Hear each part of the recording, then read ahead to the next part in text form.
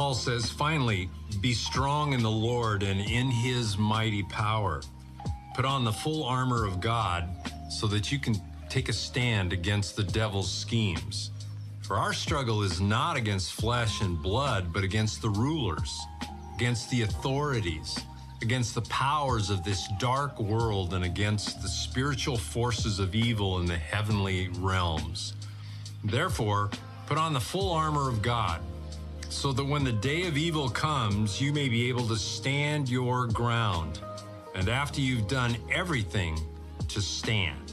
Stand firm then, with the belt of truth buckled around your waist, with the breastplate of righteousness in place, and with your feet fitted with the readiness that comes from the gospel of peace.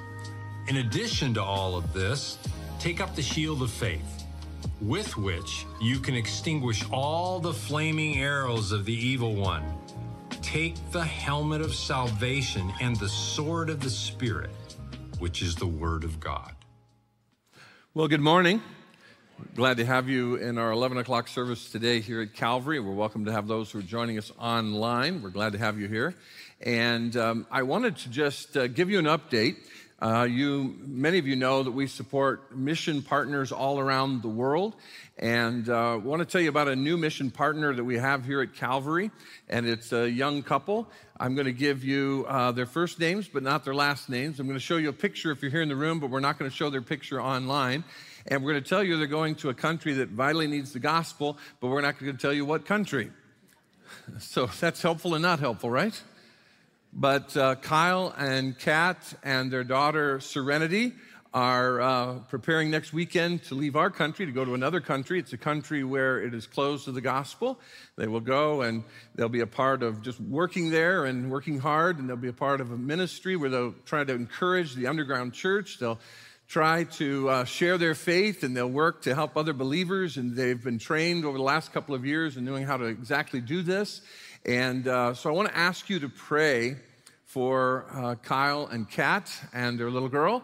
You can pray for their parents as well, as they have sensed. Kyle has been serving in pastoral ministry. Many of you know Kyle. He grew up here at Calvary. We prayed for him a number of years ago when he was in an accident, and so you're familiar with him. And just be praying for them as they settle in the next few weeks in this summer into that setting. And we're not sharing some of the details because we want to protect their identity.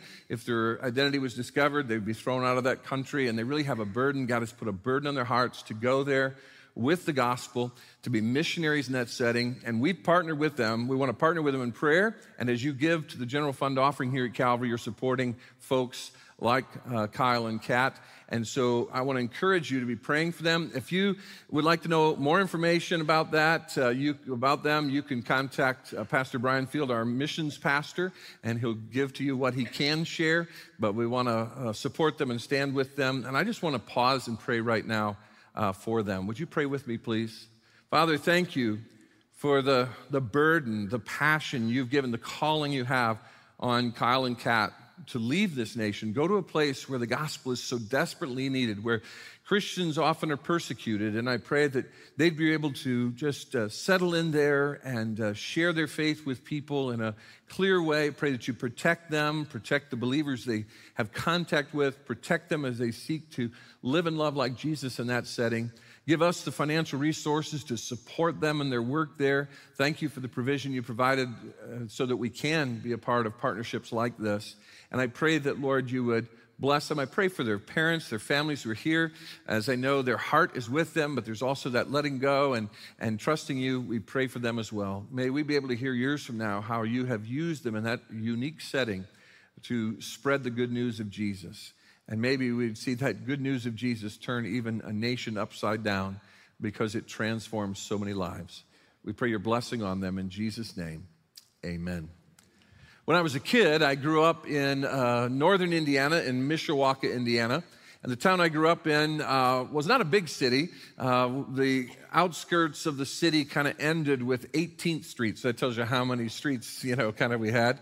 And we lived outside of the city when I was in kindergarten. While I was in kindergarten, our part of our area was incorporated into the city of Mishawaka.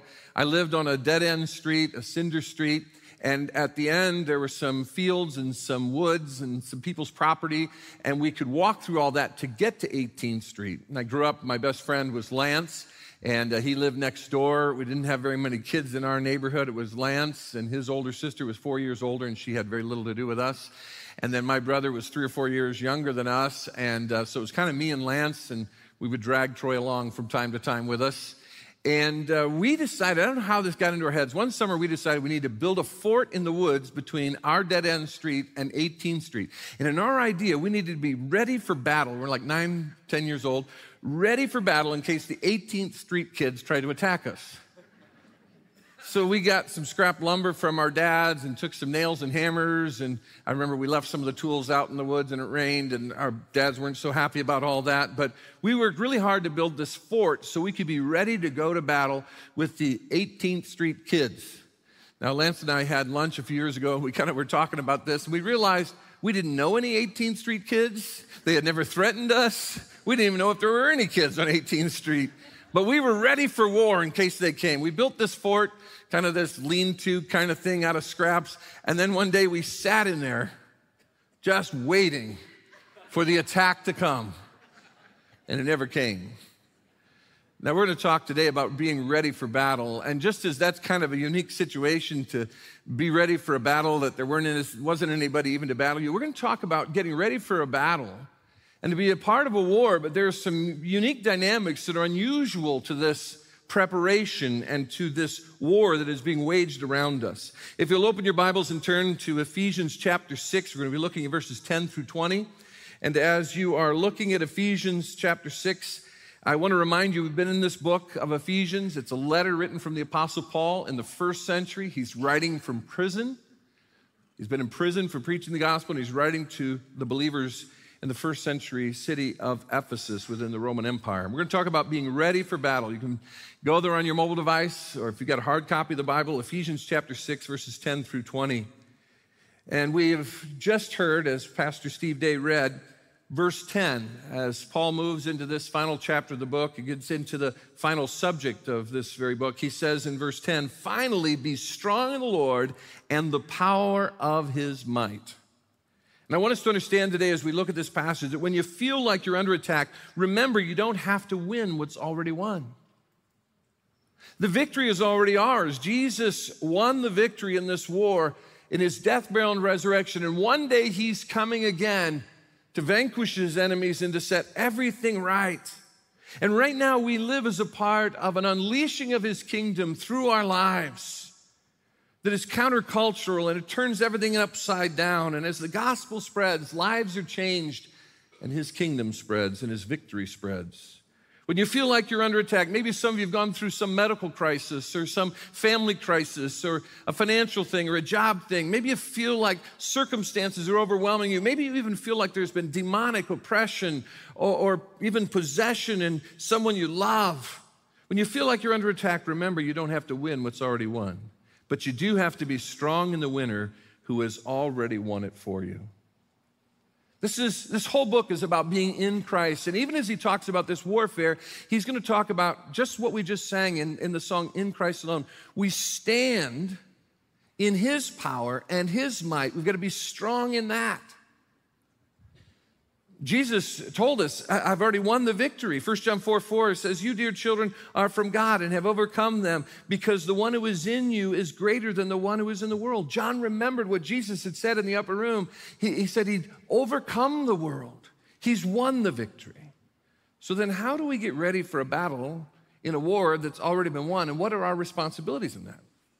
Well, let's look at that. I want to look at 3 things here that we're to do as this war rages on around us, even as the victory has already been secured. Number 1, stand up and be ready to engage the right enemy with clarity.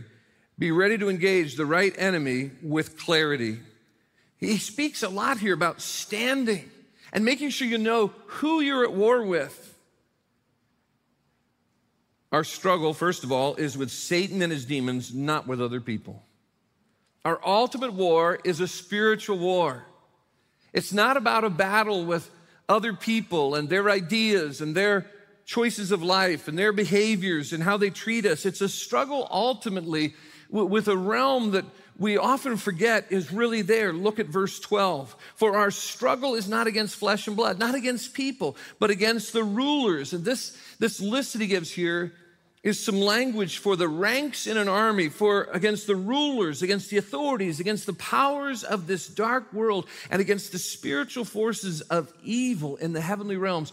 There is a spiritual battle going on between the God who created us and his angel armies and Lucifer, Satan, the devil, who was once the greatest being, one of the greatest beings God had ever created, a beautiful angel. And he said in Isaiah 11, I will be like God, I will be like God, I will be like God. And God cast him from heaven, and all of the angels that rebelled with him were cast from heaven. And Satan and that demonic legion of fallen angels is doing everything it can to thwart the purposes of God, doing everything they can to stop the light of the glorious gospel of Christ from shining into the hearts of men and women all around the world, boys and girls all around the world.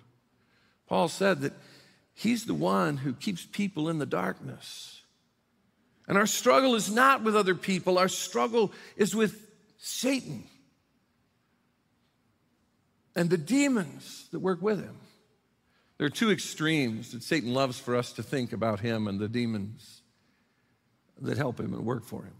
One is that they just don't exist. This is just a bunch of baloney. It's just a bunch of folklore, religious folklore. That's good, because if you don't think he's there, he's going to be easy. You're going to be easy prey for him.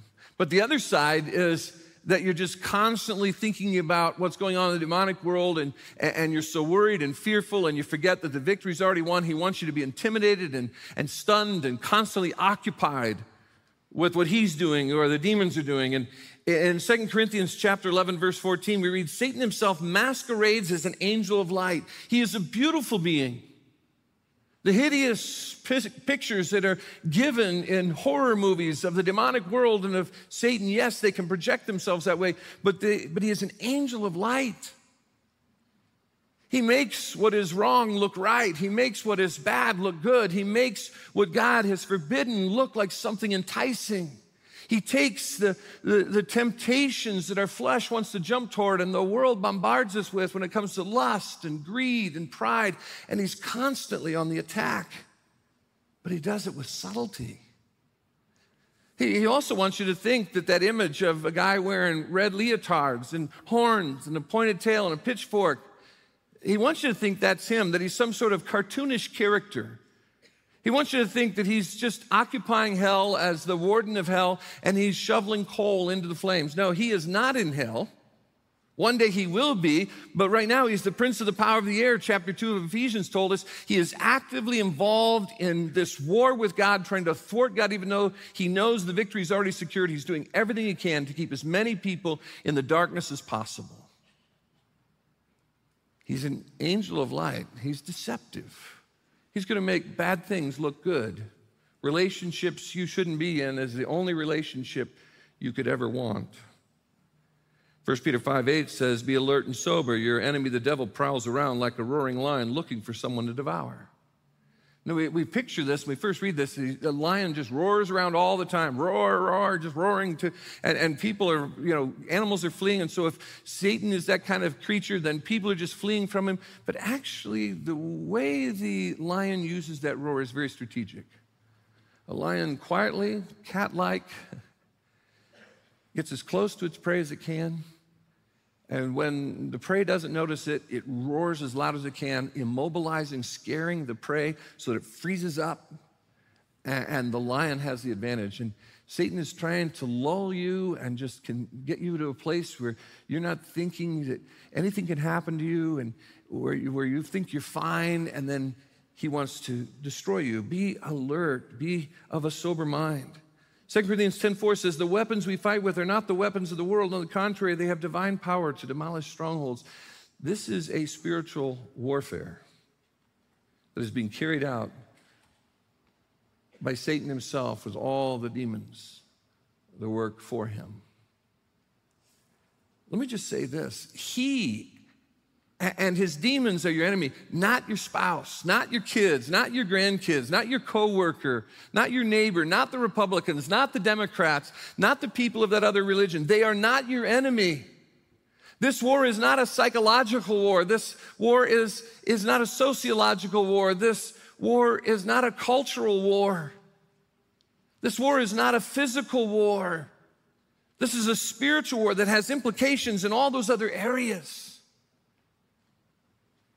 Some of you maybe have begun to see your spouse because there have been some fractures in your relationship. You've seen your spouse as the enemy, or maybe one of your kids because of the way they've been behaving, or maybe they've gone a different path, and so now you see them as your enemy, or your grandchild, or again, a coworker. It could be somebody.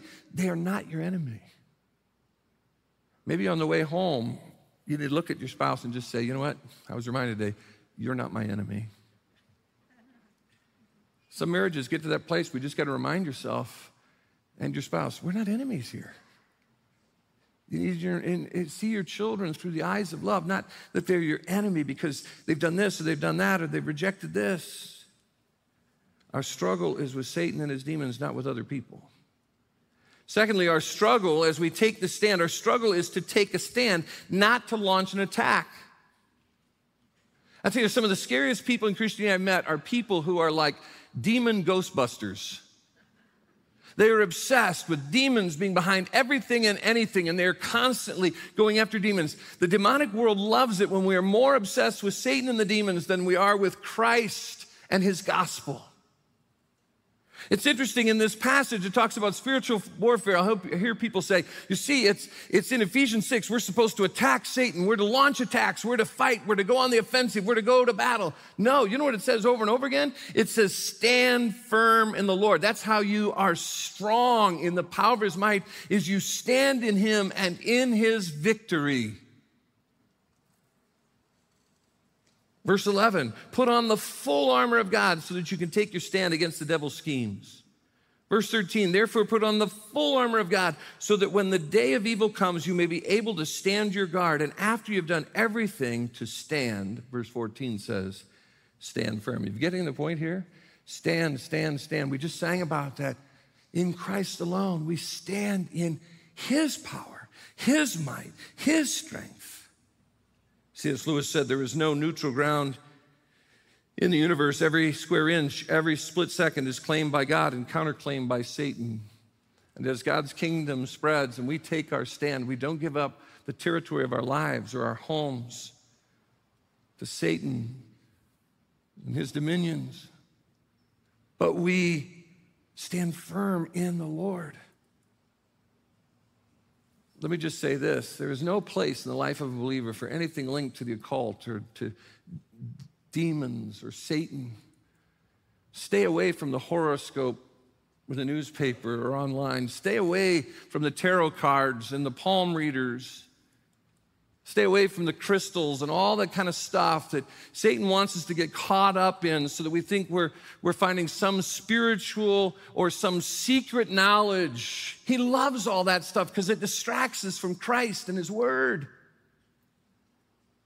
I even would suggest you stay away from movies and books and things that just draw your mind, online gaming that draws your mind into the demonic world constantly and constantly. We need to take our stand. One of my hardest, perhaps, things I've dealt with, and one of the hardest things I've dealt with in my pastoral ministry is to deal with people who are either oppressed or possessed by demons. And I've been with people where we've prayed, and you can just see as they wrestle that a demon that has been possessing them has left them as their lives are captured by Christ and they turn themselves over to Christ. You could just see the change that comes, and those have been scary moments. And believe me, I don't go looking or chasing demons. I appreciate how our pastors approach that on our team, and specifically Pastor Steve Day. And he's our care pastor, but he's also the one we tend to go to and say, hey, we've got someone who believes there's demonic activity taking place in their home or their family. And he pairs up with a man named Dave, and Dave in his background had touched into the world of the occult, and so he has a sense about him and takes the scriptures. You know what I love about when those guys go into a situation, we send them in, is they go in there not trying to just look for a demon under every rock. Sometimes they go in there and just say, you just need to obey God's word. You just need to, but their approach is one where they're helping that individual find and take a stand in Christ, not chase a demon and grab it by its tail and swing it around spiritually and throw it out. We're to take our stand in Christ. I love in the Old Testament the story of Jehoshaphat, the king of Judah in the 7th century BC.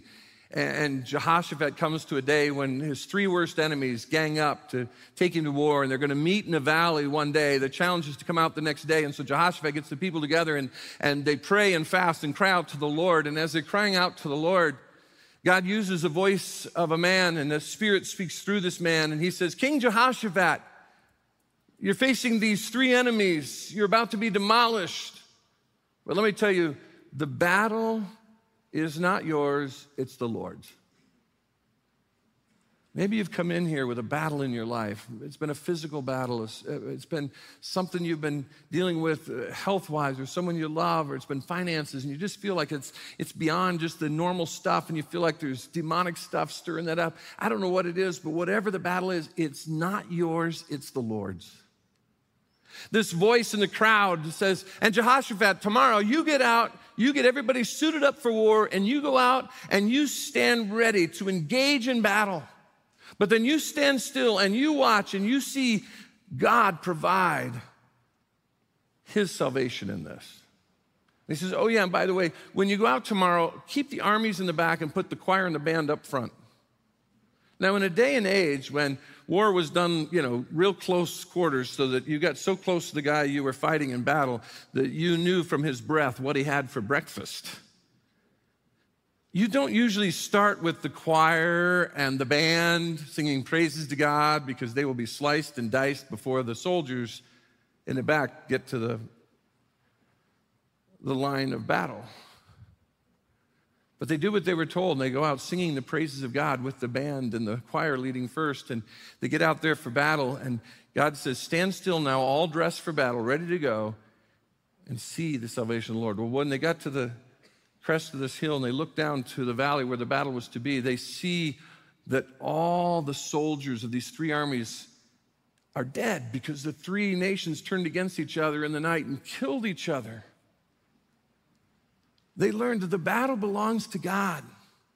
We have to stand firm in the Lord, stand up and be ready to engage the right enemy with clarity. Secondly, we need to suit up and be ready to fight the real war with confidence. Suit up and be ready to fight the real war with confidence. Our confidence is in Christ. This whole book is about in Christ, in Christ, in Christ, who we are before God in Christ, how we live this life in Christ.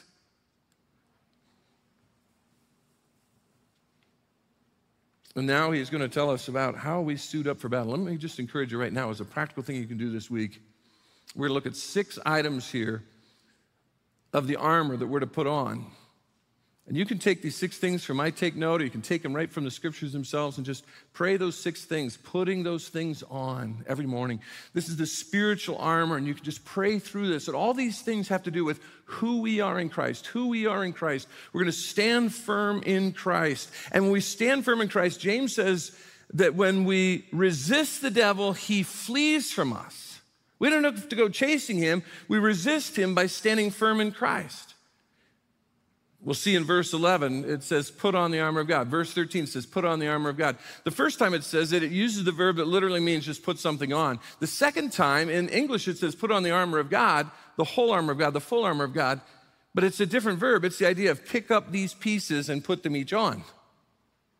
That's what I'm encouraging you to pray through. But let's look at these 6 items. The first 3 have to do with the basic armor that any Roman soldier of the first century when Paul was writing would wear. The first is the belt of truth. This holds everything together.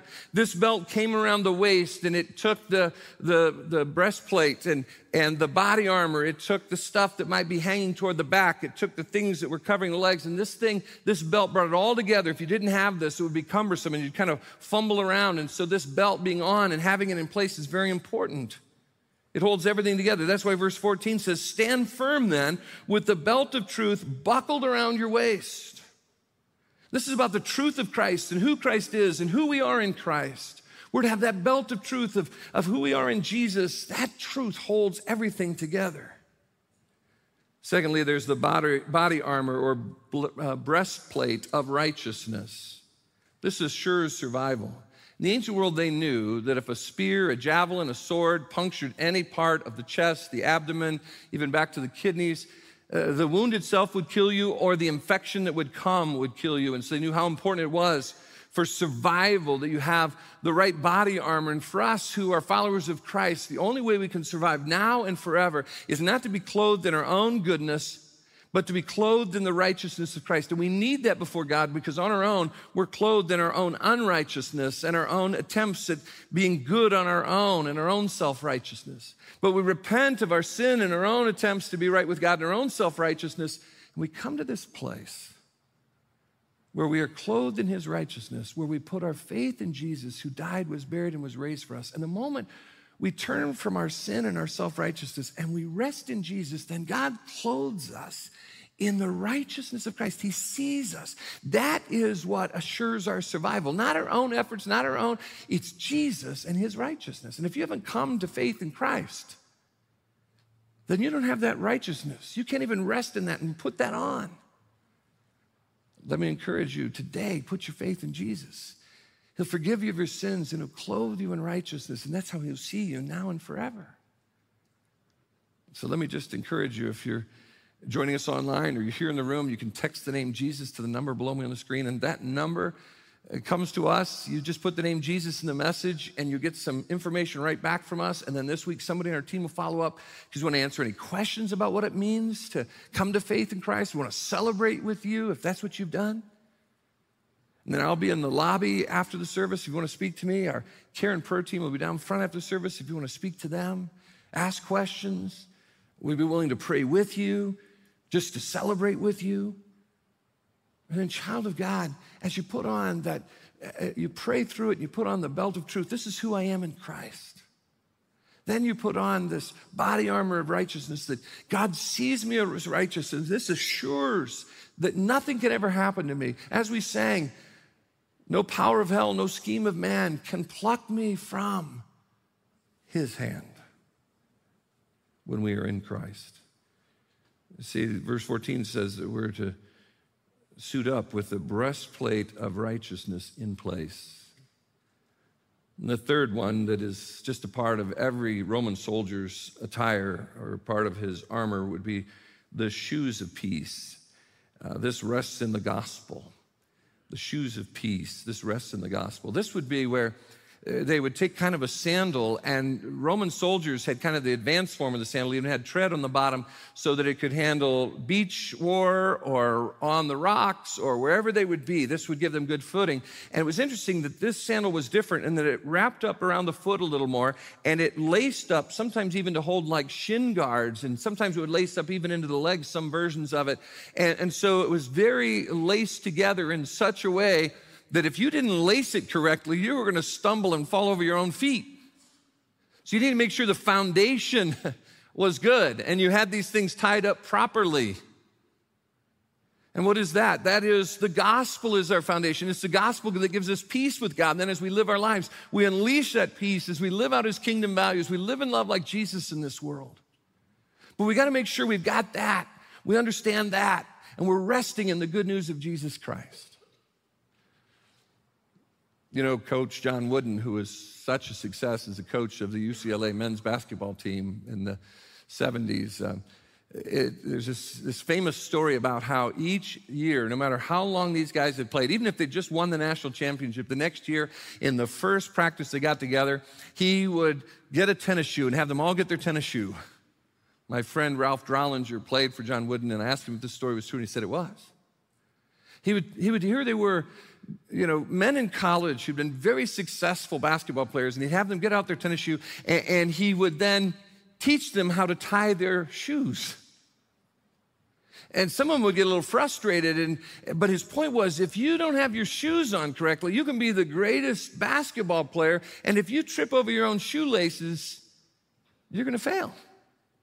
So he started right there with the basics, and that's what having as it says here in verse 15, with your feet fitted with the readiness that comes from the gospel of peace. That means we have the basics of understanding the gospel that gives us peace with God so that no matter what war is raging around us,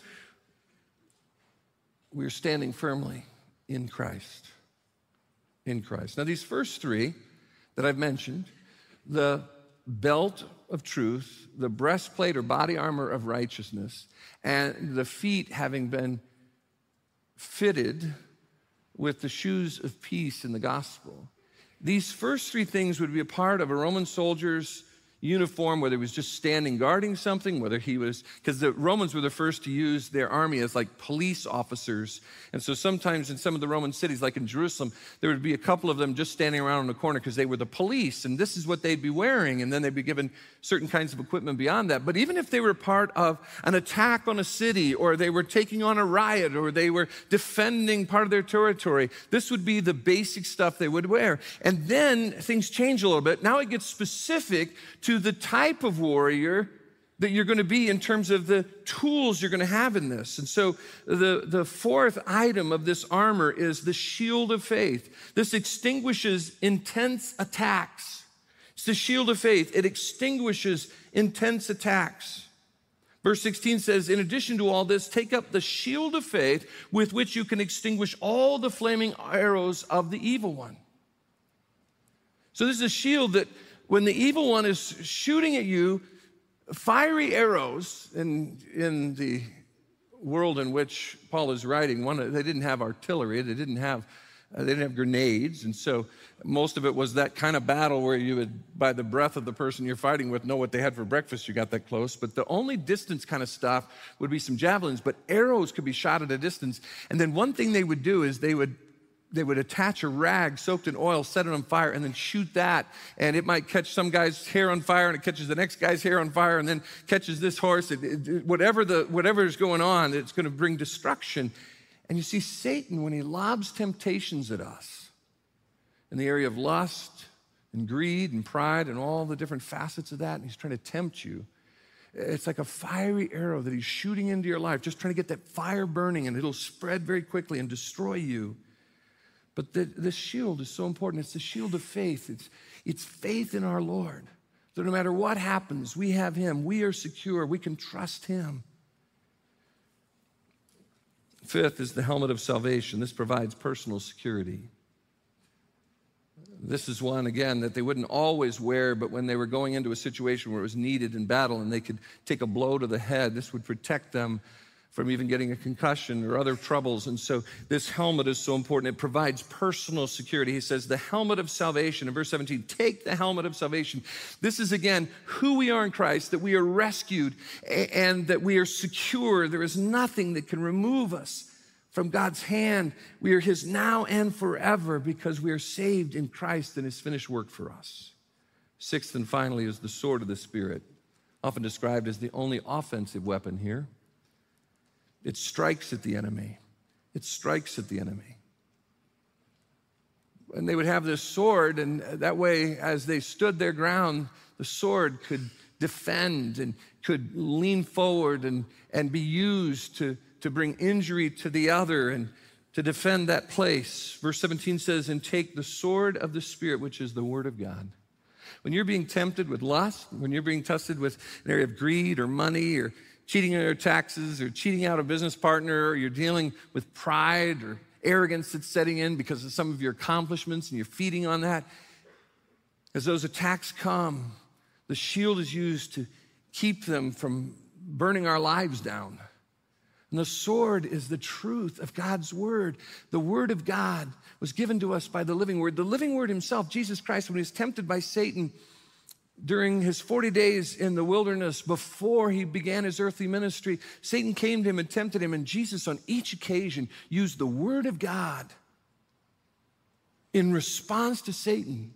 So if you're tempted in a specific area, learn scriptures that speak to that area. When the temptation comes, quote that back to yourself. Quote that back to Satan. It's the sword of the Spirit. These 6 things, can I encourage you this week? Just put on the belt. Put on the body armor. Make sure you're resting in the gospel. Put on those shoes, the gospel of peace. Make sure you take up the shield. Make sure that you have that helmet of salvation, the sword of the Spirit. These are all the things about who we are, as this book has been talking about, in Christ, and we stand firm in Christ. Did anybody notice that I didn't use a picture for one of the items? Which item was it? the shield. There's a reason for that. Because I think sometimes we get the wrong idea of what the shield is about. There's something very important that this shield tells us about all the armor and about our warfare and how we take our stand. This is always throughout this when he says you, or the person he's speaking to is second person plural as he's writing to the church at Ephesus. We picture the shield. Sometimes we get a cartoon kind of image of the soldier that's got the full armor of God on. There it is. All pieces are on, right? And we see him with this shield that is the cross, and he's there. He's ready for the attack. He's ready for the battle.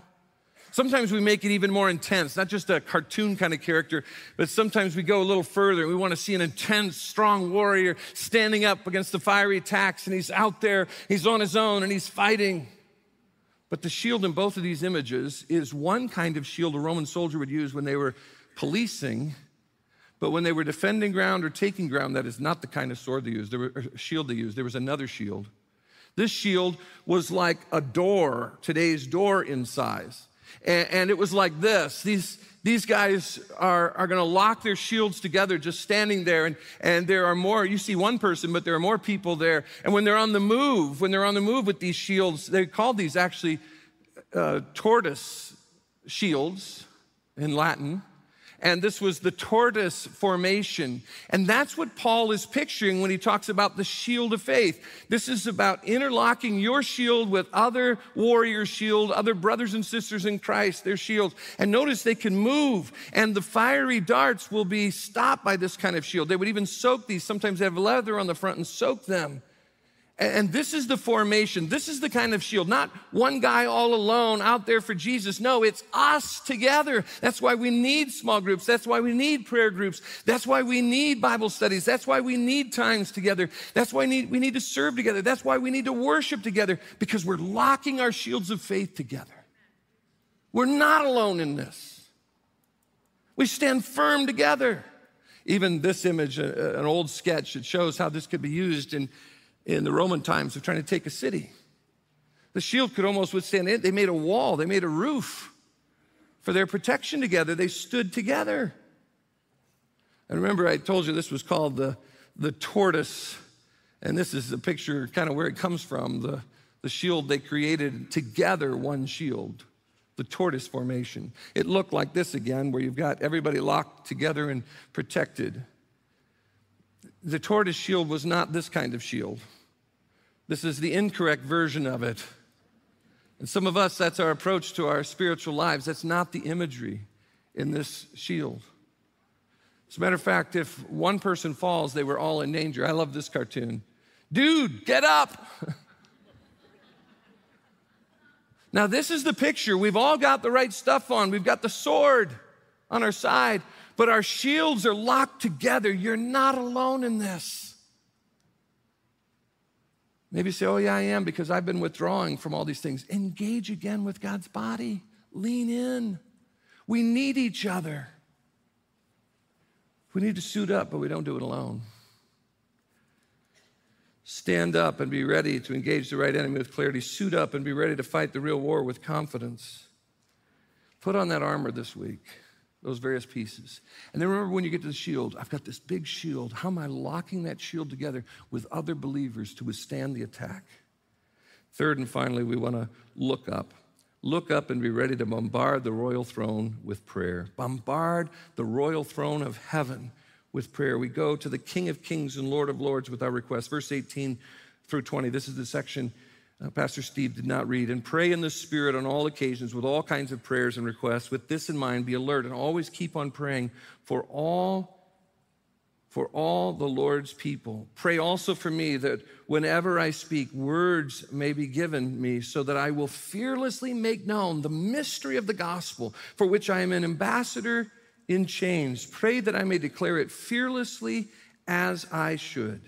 Look up and be ready to bombard the royal throne in prayer. Prayer is a part of our spiritual warfare. We're locked together in our shields. We're suited up and ready. We're defending our ground. We're standing firm in Christ.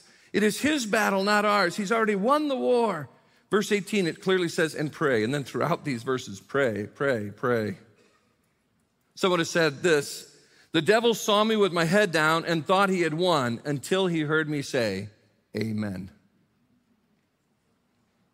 So how do we pray? First of all, for all the right reasons. Verse 18, in the Spirit. Pray in the Spirit. This is according to God's will, according to God's plan. At all the right times. Verse 18, on all occasions. There is never a moment you cannot pray. You can pray silently in a crowd. You can pray with others. You can pray in a small place, a large place. You can pray indoors, outdoors. On all occasions, it's always the right time to pray. With all the right approaches. Verse 18 says, with all kinds of prayers and requests. These can be short requests, long requests. With all the right approaches. You can pray with your eyes closed, laying flat on your floor in your room before God, praying to Him on your knees with your eyes closed and your head bowed, so you have no distractions. You can pray while you're driving down the road. Just keep your eyes open. You can pray on all occasions with all kinds of approaches, short prayers, long prayers. Bombard heaven with your prayers and requests and that of your brothers and sisters in Christ. For all the right people, be alert and always keep on praying for all the Lord's people, all the right people. Pray for your brothers and sisters in Christ, whatever they're going through. We're in this together. You're not alone. And with all the right boldness. Paul is in prison for preaching the gospel. He's chained to Roman guards. You'd say, okay, Paul, you don't have to really work for the gospel right now. We'll take care of that. But he says, no. He says, pray also for me that whenever I speak, words may be given me so that I will fearlessly make known the mystery of the gospel, for which I am an ambassador in chains. I can't preach out there. I'm in this prison. I've got 2 guards here with me, chained to me. Guess what? God's given me a ministry to these guys. They can't go anywhere. Pray that I'll have boldness in sharing Christ with them. And then he concludes in verse 20, pray that I may declare it fearlessly as I should. Boldness. We need to pray for one another for boldness. There are a group of prayer warriors that have partnered with me over the years. For a long time it was led by Craig Arnold. He did a great job leading it. It's called the Pastor's Prayer Partners. Before COVID, they would come to our campus, and in rotation, they would pray once every 5 or 6 weeks. And so we had every weekend covered during the 11 o'clock service, then the 9 o'clock service. We were working toward the 6 o'clock Saturday night service. But they'd pray the whole service. I'd go in beforehand and pray with them, and then they would pray for all the different ministries. Pray for me. They'd pray for boldness for me. And I would encourage you to pray boldness for me in this era where if you say this, these people condemn you. If you say this, these people condemn you. And all you're doing is preaching Jesus. Pray for boldness. But I appreciate those of you who have been Pastor's Prayer Partners. Thank you for partnering with us. We have a new leader to the Pastor's Prayer Partners, Bob Brooks. My friend Bob Brooks will be leading that. We're going to be relaunching it here in just a couple weeks. If you're interested in figuring out how you can be a part of the Pastor's Prayer Partners, you want to join us in this area of bombarding the throne room of heaven, going before the King, reach out to my assistant, Larita. Just call and ask for my office and ask for my assistant, and she'll help you connect. It means the world to me when I know that there are people in our congregation praying for me and for the ministry of Calvary. We need to be praying for Kyle and Kat, and they're going to be in a situation where we need to be their prayer warriors, standing with them, bombarding heaven with them, having our shield of faith up, linked with theirs. So let me ask you, are you standing up, ready to engage the right enemy with clarity? Are you suiting up and being ready to fight the real war with confidence? You're looking up and being ready to bombard the royal throne with prayer. It's about taking the stand in the victory God has given us and living that out every day. Are you ready for battle? Are you ready for battle? September 2nd, 1945, the Japanese government signed the surrender. The war was over in the Pacific. And they gathered their soldiers from all the different islands that they had invaded, and they made their way back home. And they knew there were 3 soldiers on Labang Island who had been left there by their supervisor. The one who was in charge of them said to stay there and blow up this airfield on Labang Island in the Philippines. And over the coming years, 2 of the men died. They'd been living in a cave, still trying to fight the war. Almost 3 decades later, there was still one of those soldiers getting up every morning, shining his sword, getting his gun ready, and he was there in that cave, continuing to fight the battle for the Japanese government in World War II.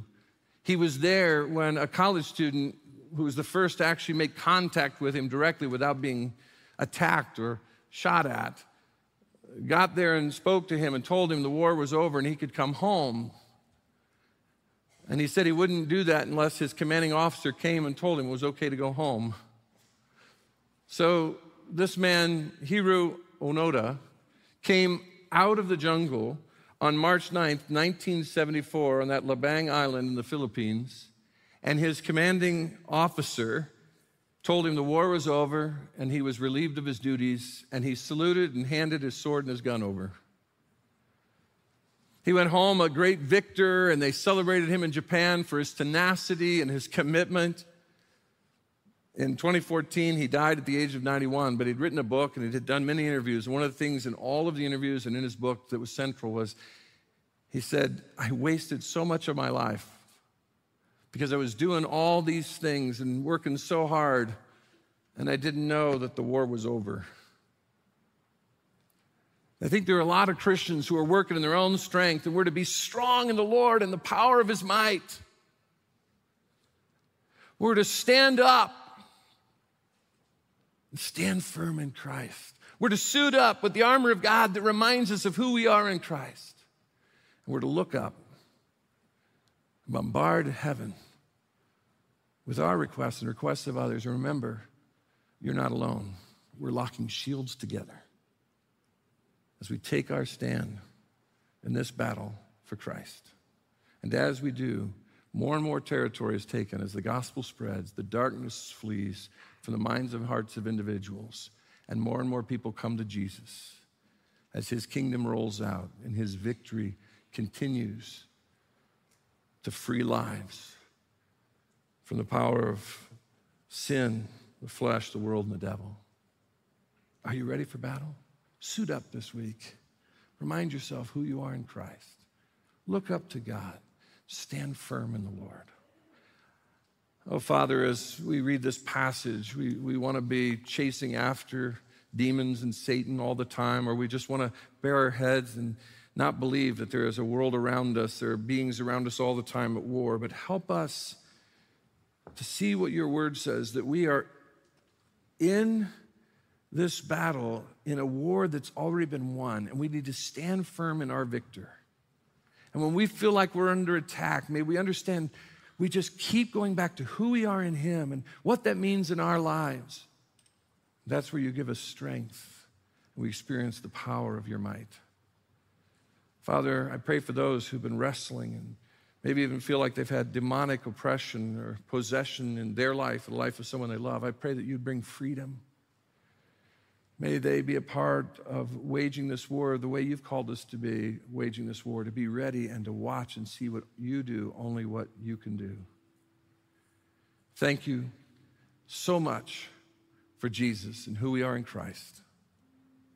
May we leave this place ready for battle, knowing the war has already been won. The battle is yours, not ours. In Jesus' name we pray. Amen.